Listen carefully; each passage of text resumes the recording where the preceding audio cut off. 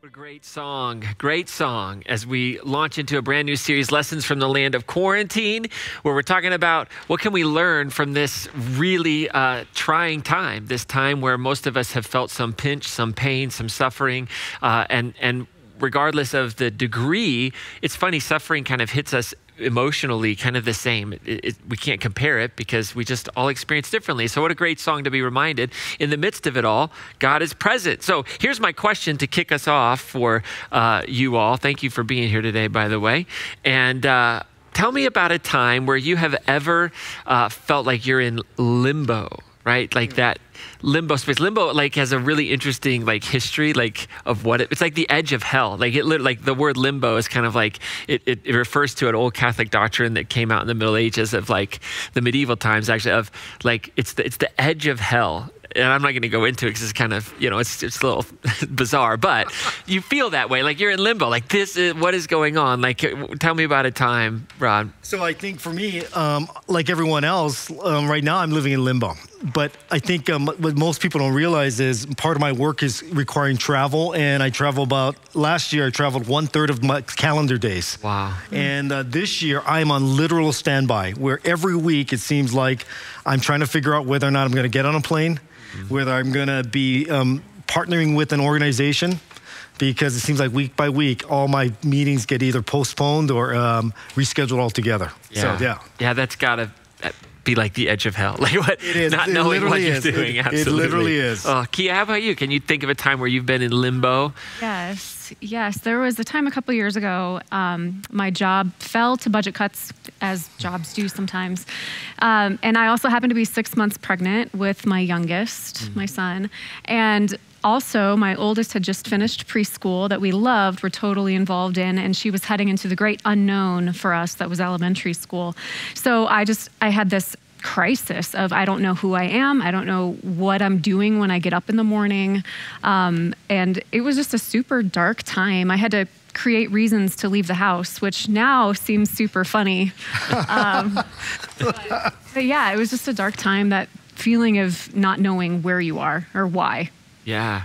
It's interesting. You guys are describing what for some is called the twilight zone, right? The twilight zone, where we live in this space in between. And like that old show, like it actually said, I love the line, it said that it was the middle ground between light and shadow, science and fiction, right? Science and fiction.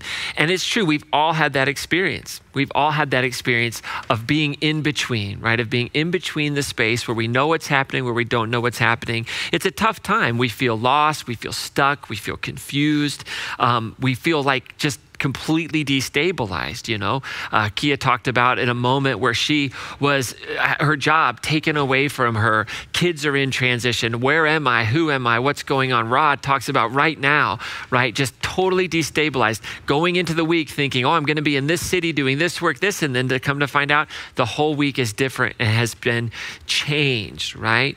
And so this space, this twilight zone, has been called different things at different times, but in the early 1900s, there was an article written on rites of passages. And in this article, this term gets coined called liminal space, right? Liminal space is that threshold between the past and the future, and it's an unstable present. And we all go through times and spaces that we would think of as liminal space. The word liminal, it's kind of a cool, fancy anthropological word, but it comes from the Latin word for threshold. And it is a great image, right? The threshold of a door where you're going into something new, you're leaving something from the past, but you're not quite sure what's on the other side of that door. I can remember as a kid, going to church camp, and there was this group that they would always sing this song, Beyond the Open Door, there's a new and fresh anointing, hear the Spirit calling you to go. Like super churchy language, but there was something about that song that always resonated with me, because beyond the open door, right? We don't know exactly what it is. We're leaving something heading into it, right? And so we stand in this space. Now, liminal space is interesting. Liminal space can be short. It could be a few days, 4 or 5 days. You might go on a retreat of some sort, a spiritual retreat, and you just know you're being shaped and you're being challenged and you're being shaped. Sometimes it can last a very long time. It can last years. When you walk through the death of someone, And that just disrupts. And so if you've ever heard that language, I'm learning my new normal, right? I'm walking into that. We look at the major, massive, quintessential liminal spaces in our lives of birth and death, right? And we go through this time. And you think about it, liminal space is really this threshold where the three parts of the way we define ourselves, the way we have self-understanding, all get disrupted. So our identity, right? We oftentimes define ourselves in terms of our surroundings, right? What makes us who we are, our job, our work, our status. Are we single? Are we married? Do I have a degree? Do I not have a degree? Am I in school? Am I out of school, right? So that identity piece, it's where time is going to change. The way we spend our time is going to change, right? So when you shift from, I can think about being in grad school where, the majority of my time was spent in a library, was spent in classes, listening to lectures, was spent writing and researching and all these things. And then when I graduated, I can remember those few days of like in between, when I finished and was graduating, going into my first full-time career assignment, like that was a space where my time was going to change. I was no longer going to be spending the majority of my time in a library or in a lecture hall. I was actually going to be spending it doing something different. That's liminal space. The way in which we think about community crumbles, right? Who's surrounding us, right? This time of COVID-19, the ones that surround us change, right? The way in which we define ourselves and we understand ourselves in relationship to the people around us shifts, right? So you think about the liminal space of engagement, right? If you've been through that, you have this period where it's like, okay, I'm leaving this past identity of singleness. I'm leaving this past, like I can do whatever I want to with my time. Like my sense of community was my family, my parents, all that's shifting and changing and it's kind of crumbling, but the new hasn't yet quite emerged. Now, this liminal space that we all experience, that we all go in, I just want to say is it's not always because of negative circumstances, right? A lot of times, the liminal space that we find ourselves in is from good circumstances. The birth of a child is liminal space. A wedding, a change of job can be a very good space, but it produces a challenge. And anytime there's challenge, there's pain. Anytime there's pain, there's generally suffering. And so I want to say right now that some liminal spaces we go into by our own choice. We make a decision. Wendy and I entered liminal space with our family when we decided that we had discerned we're moving to northern Colorado. Our identity around where we lived, where we were working, our friends, the way we spent our time was all going to shift and change. And that brought with it pain. It brought with it an element of suffering. It brought with it all of those things, but it was a good experience. But liminal space does oftentimes land in our lap through very painful negative experiences. Many of us in this COVID-19, many of you are in extremely painful circumstances right now, being challenged with suffering, loneliness, unemployment, all of these things, right? Just disconnection. There's a lull, there's a dull depression that maybe has set in. For those of you that are extremely extroverted, there's pain in the loneliness, in the disconnection, right?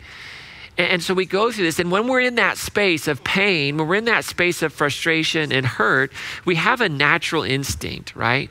And our natural instinct is to try and fix it, right? We want to fix the pain. We want to make it go away, right? We want to get rid of it. We want to control it, right? We want to control how it sits in our lives. So we put a schedule in order for our COVID-19 at home, right? We want to control it. Probably the most dangerous thing we can do with our pain is to try and understand it.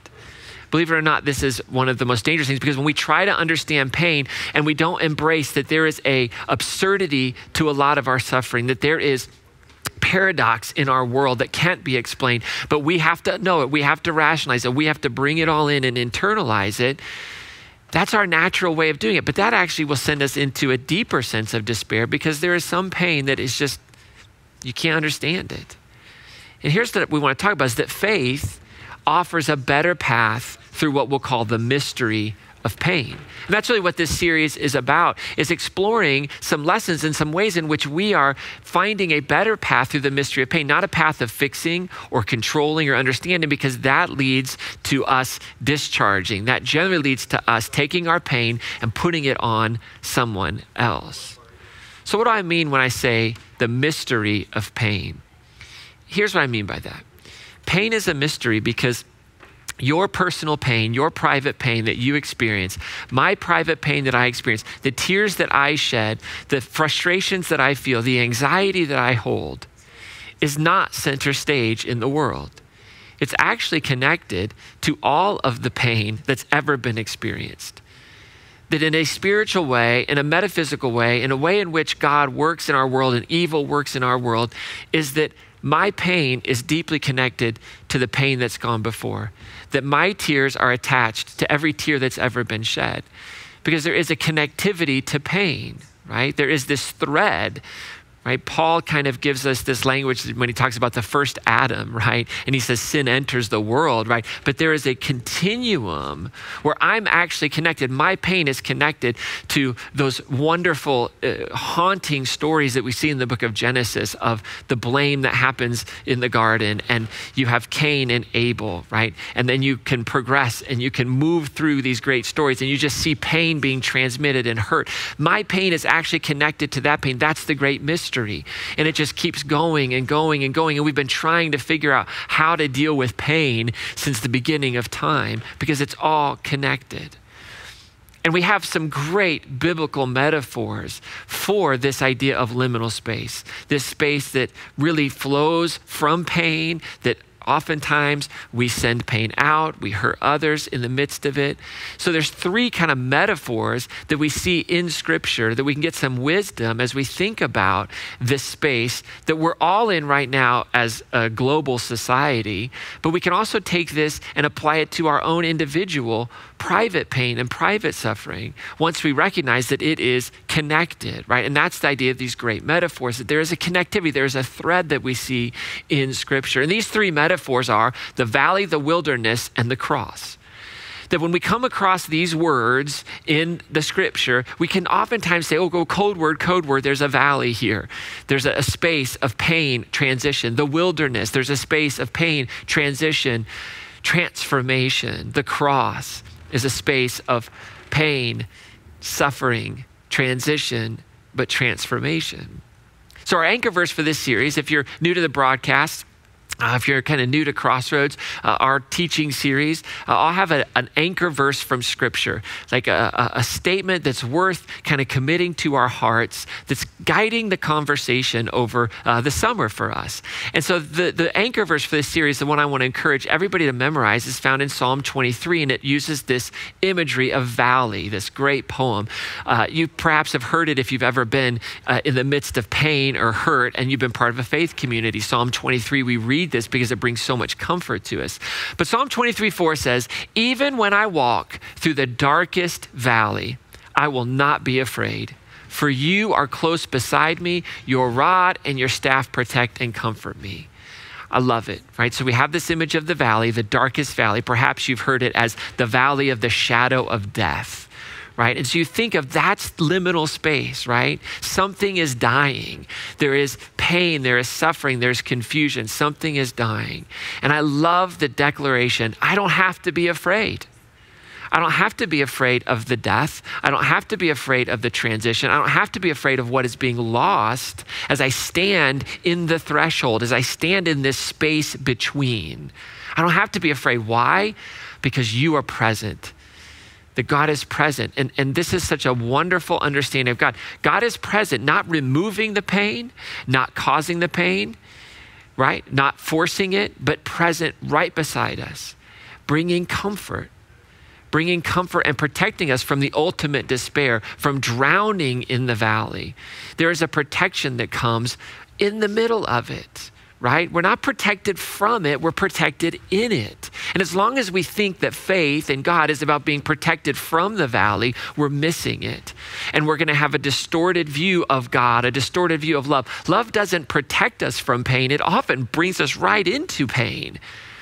But God walks with us, comforts and protects in the midst of the valley that we will experience. And so this is really guiding us, that this belief that God is present in the midst of this time of quarantine, that God is present in the midst of COVID-19, right? That God is not protecting us from and comforting us from it, but protecting us and comforting us in the midst of it, right? Not protecting us from pain, from hurt. I have friends of our family that have succumbed and died to COVID-19. God didn't protect from, but I see God protecting in the midst and comforting in the midst. I see love holding things together, working all things out.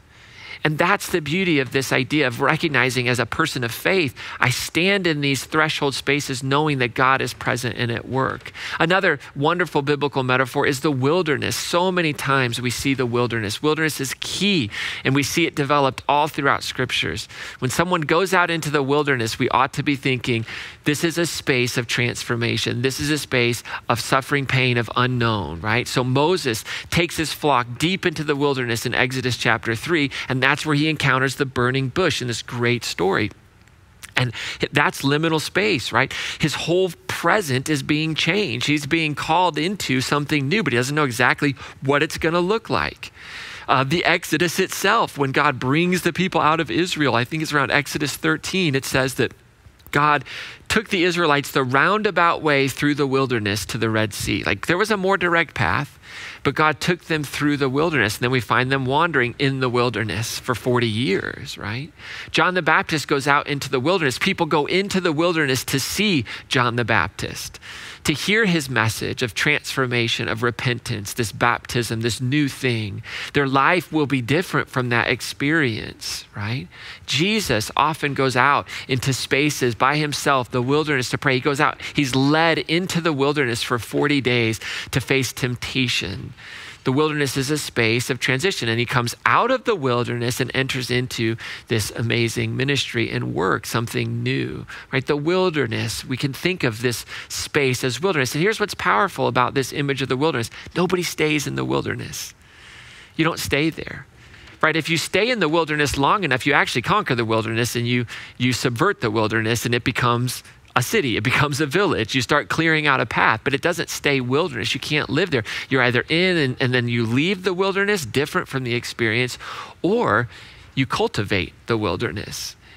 Probably the culmination of these images, the space where transition is imminent, the space where transformation comes if we stay in it long enough. This great image and this word is the cross. Paul talks about the cross, participating in the cross, participating in the suffering.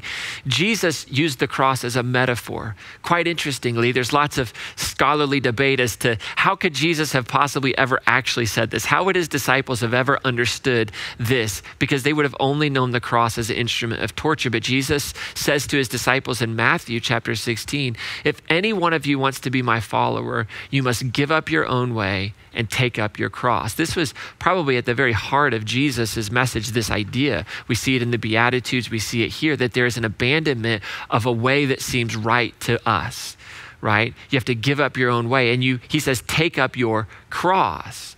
Well, I love the way the Message translates this passage, right? Because it really gets to the heart of what Jesus is talking about with take up your cross. It says, then Jesus went to work on his disciples. Let me tell you what, the wilderness is a place of work. Right? It is a place of work. The valley is a place of work. It's where God works on us, where love works on us, transforming us, calling us into something generally very, very difficult, but on the other side of it being transformed. So Jesus goes to work on his disciples. And this is what Jesus says, anyone who intends to come with me has to let me lead. So we have to follow Jesus, the way of Jesus. So you are not in the driver's seat. I am. Oh, see, that's what we do when we try to control our pain, right? When we try to make sense of it, understand it. That's us. That's our way. That's us being in the driver's seat. We want to control it. We want to run from it. We want to get rid of it. We pass it on. We do anything but have to deal with it. But here's what Jesus, he said, don't run from suffering. Embrace it. Embrace it. See, this is the way of Jesus. This is what it means to find and give and live in what we call salvation. Is to stop running from suffering, stop sending it out, stop bringing suffering to other people, but actually embrace it, hold it. And Jesus says, follow me and I'll show you how. See, this was the incredible message of Jesus. This is the foundation for true and authentic Christian faith, is embracing suffering, because we know that the suffering that we're experiencing is part of the big picture of suffering. It is the great mystery of pain. So is this just some big theological concept that has nothing to do with normal life? It's like, that's great, Ryan. You kind of hurt my head. But what's this got to do with Monday morning, right? Well, I hope everything we do has to do with Monday and Tuesday and Wednesday. And here's why. Because here's the thing, if we don't embrace suffering, if we don't hold it close, if we don't, when it enters our lives, recognize that this suffering, this pain is attached to the suffering and pain elsewhere in the world, that it's not my private pain, but it's actually been handed on and passed on, I'm faced with the decision to either hold it, let it transform me, or to transmit it. That's the choice. So I can take up my cross and I can bear the pain, or I can transfer. And it matters, because here's what's going to happen. On Monday morning, you're going to walk into some sense of pain. You're going to walk into some sense of suffering. Now, it's interesting because when we go in through big seasons like this, a threshold season, this liminal space, it's marked by, and it's big and it's weighty and it's pain and suffering that it's destabilizing. But the truth is, every day of our lives, we're going to face a measure of accusation. We're going to face words that hurt. We're going to have bad days. And we have a choice. What do I do? Will I learn from this? Will I let it transform me? Will I hold it until it transforms me? Or will I give it away? I don't want it. I don't want it. Or will I embrace it and carry it? Because that's what Jesus did. When Scripture says that he who knew no sin became sin, he took upon himself the sin of the world. Jesus showed us that there is a way to take the sin and pain and hurt in this world and not transmit it. We don't hand it off. We don't destabilize people. We don't disrupt people. Jesus never devalued anyone. He didn't let the pain that was being put on him that he didn't deserve be transmitted. He absorbed it. He held it. And we're invited into that same experience, right? To share in the suffering of Christ is not to face persecution because we say we're Christians, is to absorb the sin in this world, to take it upon ourselves so that we might bring healing, right? So we hold it and let it transform us, or else we will transmit it on Monday morning. And it matters because you will transmit it to the ones that are closest to you. I will transmit it to the ones that are closest to me. If someone says something to me that I think, oh, this is dishonoring of me, or it hurts my feelings, if someone is disrespectful, right? If I experience an unjust way towards me, an injustice in my life, if I don't hold it and let it transform me, I will transmit it. I'll send it off to my dog. I'll send it off to my kids. I'll send it off to my spouse. I'll send it off to my neighbor. I'll start blaming. I'll start looking for it in other people. I'll throw it on them. Is to recognize that the pain that I'm experiencing, in some way, I have been a part of just passing it on. I've been taking that pain and giving it away. I can't just put it on somebody else. I have to actually hold it. I have to hold the tension that I participate and I produce that as well. And I have to follow this way of Jesus of holding it. And I have to recognize that it can teach me, that suffering and pain can teach me. It is a great teacher. Success is really not a good teacher, right? I heard someone say there's nothing to learn from success beyond the age of 30, right? You need a few good successes in your 20s to get you a healthy ego. And then beyond that, there's really no good that comes. You don't learn any lessons from success, but it's in our suffering, it's in our pain that we learn so much about our world, about ourselves. We learn about love and grace and mercy and our need for it. And here's the thing, if I don't learn what suffering and pain has to teach me, if you don't learn what suffering and pain has to teach you, you will just relive it. It will be Groundhog Day over and over again. You ever had anybody tell you, you always, or you never? Like the root of that is, well, I haven't learned the lesson, and so I'm just reliving it. I'm just reliving it. It's a pattern in my life because I haven't allowed the suffering and the pain to teach me. I haven't embraced the mystery of it so that I might be transformed, so that I might be able to recognize those blind spots of where I am hurting and where I am disrupting and where I am destabilizing. And it's in the valley, it's in the wilderness that these lessons are learned so that I don't have to relive it, so that I can, the next time it happens, I can actually hold it, absorb it, let it transform me much faster, much faster. So how do we do this? Well, here's the thing. I don't know, right? It is a work of grace in our lives. But I do think there's something very practical that we can do, right? So I want to encourage you to create a pain jar for your family to hold your tears and suffering. What is a pain jar? Well, you've heard of a swear jar, right? A swear jar is a jar that whenever you say a naughty word, you're supposed to put $1 in it, right? We have them all over the office here because the team here, they curse like sailors. It's crazy. I've never seen anything like it before. No, I'm just kidding, right? But you know this, right? That's this idea of the swear jar, and maybe you're just too perfect to have a swear jar, right? But you've heard of it. You know, when you swear, you put. But here's what a pain jar is. You get yourself. I mean, physically. I want to encourage you to physically do this as a family, right? Get a jar, paint it, decorate it, call it your pain jar, and then when you experience offense, when you're offended by someone, when you get defensive, right? When you think that someone has hurt you, has harmed you, when you think there is an experience all around you like COVID that's destabilizing you, it's producing a sense of pain, of frustration, write that down on a piece of paper, put the date on it. If you have one pain jar for your whole family, put your name on it. If you create a pain jar for every person in your family, don't worry about putting your name on it. You fold that piece of paper up and you put it in the pain jar and you hold it there. And you revisit it, and you pull it out, and you sit with it. And you don't dare take it and throw it away until you've been transformed by it, until you're no longer offended by it, until you've seen God work through that in your life. That's redemption. This is a great exercise. This would be a great thing for little kids, because little kids are trying to learn how to express their own frustration, their own pain. That's why we have temper tantrums, right? And so when our kids start to, we would say, act out, right? What are they doing? They're taking the internal pain and they're acting it out. They're transmitting it onto you, right? Or onto their brother or sister or onto their friend. You have them write down, well, tell me, what were you feeling? What hurt you? And then you put that in that pain jar and you say, well, let's hold that. Let's hold that together. And let's see what we can learn from it. And so those pains, those hurts, those offenses, they sit inside the pain jar, and you leave them there until you're transformed. Now, while they're in the pain jar, you can ask some great questions that can transform the pain from stupid suffering to sacred suffering. Because here's the thing, the suffering that you're experiencing in the moment, when you write it down and you put it into the pain jar, is stupid suffering. It's pointless. It's suffering for the sake of suffering. And anytime suffering stays stupid, you will transmit it, you'll push it off, you won't learn anything, you'll relive it, right? It's just stupid suffering. It's the absurd. It's at its base level suffering. But when it sits in that jar and we ask the right questions and we allow it to transform us, it becomes sacred because it brings us closer to God. And when I say it brings us closer to God, I mean it conforms us to be more like God inside of us, right? Christ is in us.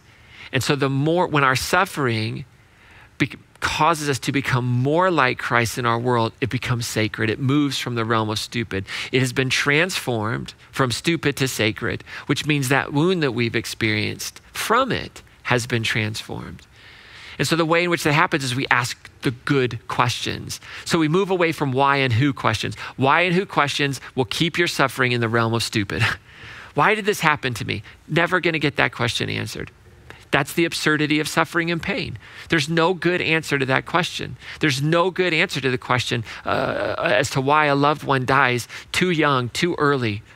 There's no rhyme or reason to so much of our suffering in our world. It is absurd and it's painful. And so the why is a question. If we focus on that, we'll actually go deeper into that pain, deeper into despair. Who did this to me? Who did this to me? Who's at fault? Like it's just going to keep it in, that suffering is going to be stupid. It's just going to produce a stupid wound in our lives. But if we move to the what and the how questions, we'll see that suffering start to be transformed. What is it that God is using this for good in my life? How is it that God is using this for good in my life? How can I take this pain, this hurt, and let it transform me so that I might be love? What can I learn about goodness and patience and self-sacrifice, right? What is it that this can teach me about love, joy, right? The fruits of the Spirit. And when I'm learning those lessons, all of a sudden, the weight of the offense, the weight of the pain begins to dissipate. And I still carry it. I still carry the wound.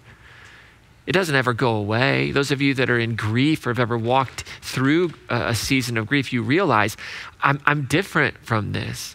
I've walked through a threshold now. Life is new, right? We move past it, but the sting of it begins to subside a bit. And it actually doesn't change us and transform us into bitter people. It changes and transforms us into loving, gracious, compassionate. We understand the wounds of others. And in this moment, this is the great reversal, as we become wounded healers. That's what Jesus was. Jesus was a wounded healer, right? And the resurrection said, until I touch your hands, Jesus, Thomas says, until I see for myself. And he shows him his wounds. Look at my side, right? And we're not gonna be able to be those healers until we can take on the pain, until we accept it and it becomes sacred. So the wounds of Christ become sacred because they reveal love to us. They were part of Jesus' own transformation into the fullness of the Christ post-resurrection. You know, I was doing what you do in quarantine. I don't know, I think it was last night. It was last night or Friday night. And we're watching some television show, and I was scrolling through Facebook, and I came across this statement on Facebook, which I couldn't believe I came across in the midst of this topic. And it wasn't attributed to anybody, so I'm not sure who wrote it. So in about a year, I'll just say I said it. That's how you do things. But right now, it's somebody else. I don't know who it was, but it just summed it up so great. And this is what it said. It says, an unhealed person can find offense in pretty much anything someone does. If you ever want to know if you're living in Christ or living in yourself, ask yourself this question: am I living under an offense? Am I being offended in this moment? Because anytime we're offended, we're moving away from Christ, right? I mean, Christ was able to take all offenses on and be in that present. No matter what he was accused of, no matter what he experienced in physical suffering, he never took offense and discharged it, right? So an unhealed person can find offense in pretty much anything someone does, but a healed person understands that the actions of others has absolutely nothing to do with them. A healed person, right? We could use, it's the same language, a saved person, right? It's that language of healing, of being made whole. By his stripes we're healed, right? We understand that what you do to me has nothing to do, absolutely nothing to do with me. I become nearly indestructible when I can learn to take the pain and the hurt and the wounds that my experiences produce, particularly when I'm in these threshold liminal spaces. And here's the challenge. Each day you get to decide which one you will be. There's this little crazy statement in scripture that says, work out your salvation with fear and trembling. That is each day deciding, which one will I be? Will I work it out? Will I absorb it today, or will I transmit it? That's working it out. That's working out the fundamental reality of what it means to be in Christ. See, Jesus took on the sin of the world. He bore it. He did not transmit it. He who knew no sin, knew no wounding, never wounded, became sin, took it all and showed us a path forward and showed us the way. The way of ending suffering is to absorb suffering. The way of ending pain is to absorb it, to recognize I'm a part of this. It's all connected. And that's, I think, what Jesus means when he says, enter through the narrow gate. For wide is the gate and broad is the road that leads to destruction, and many enter through it. But small is the gate and narrow the road that leads to life, and only a few find it. Jesus came, and he's in John, he says, I've come that you might have life and have it to the fullest. I don't believe that Jesus here is talking about some life after we die. I think he's talking about right now. Wide is the gate and broad is the road that leads to the destruction of one another. Please tell me you have witnessed that. You understand that. You know that's true. It's broad, and many go through that. Many go through that. But there's a small gate, and there's a narrow road that leads to life, that leads to healing. Only a few find it. And that is the way of absorption. That is the way of holding and allowing pain to transform me rather than transmit it.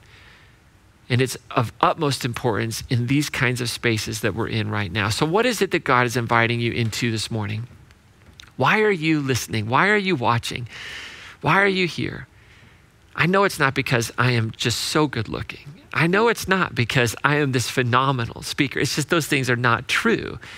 But God is inviting you into something. You've given up, 55 minutes of your life so far for this moment. Surely the God of the universe is doing a work in your heart. Perhaps it's to create that pain jar and use it as a physical reminder of what's happening inside of you spiritually. I really have this belief that that pain jar can help us to physically, like instead of discharging it to another person, we put it in the pain jar. And this vessel, this jar is a representation of me, a vessel, a jar. And I'm holding it and I'm allowing it to transform me by asking the right questions, by listening. Liminal space is a space of listening. What lessons can I learn from this pain? Maybe what lessons can I learn from the land of quarantine is a great question for you to explore as we share lessons that we've learned over the next few days. So I want to give you a few moments for reflection, connection, and the offering. So reflect. What is God inviting you into today? Connect, fill out that digital connect card. If you have a prayer request, put that in there. In fact, we have care ministers immediately following this that are going to be in Zoom land, and they'd love to pray with you if you'd like to pray. But I just encourage you, put that prayer request on the digital connect card, because I get to see those every week, and I pray for you, and it helps me understand what's going on in the life of our church and in our hearts and our lives. And this is a great opportunity to give through those mechanisms. If you use the offering envelopes, to put it in there, get that ready to mail. If you give online, to give and continue to be a part of advancing and moving forward the ministries and the good work and the hope that we're doing together. So this song, to do all that in, is called Dare You to Move. And I would encourage you to understand this song, that God is daring us to move into this narrow way, to hold the pain, to hold the suffering, to take and learn lessons and not to transmit it. See, the human experience is pain and suffering. Every one of us will do it. But the way of Christ, the way of the cross, is to stop transmitting it and to learn from it, to end pain and suffering, to literally be an end point. That's what Jesus was when he bore the cross, when he bore its sin and the shame of it. And he said, I'm not going to transmit it. And this is our amazing invitation to do that and be transformed. So take a few moments and just allow God to continue to speak to you during this song.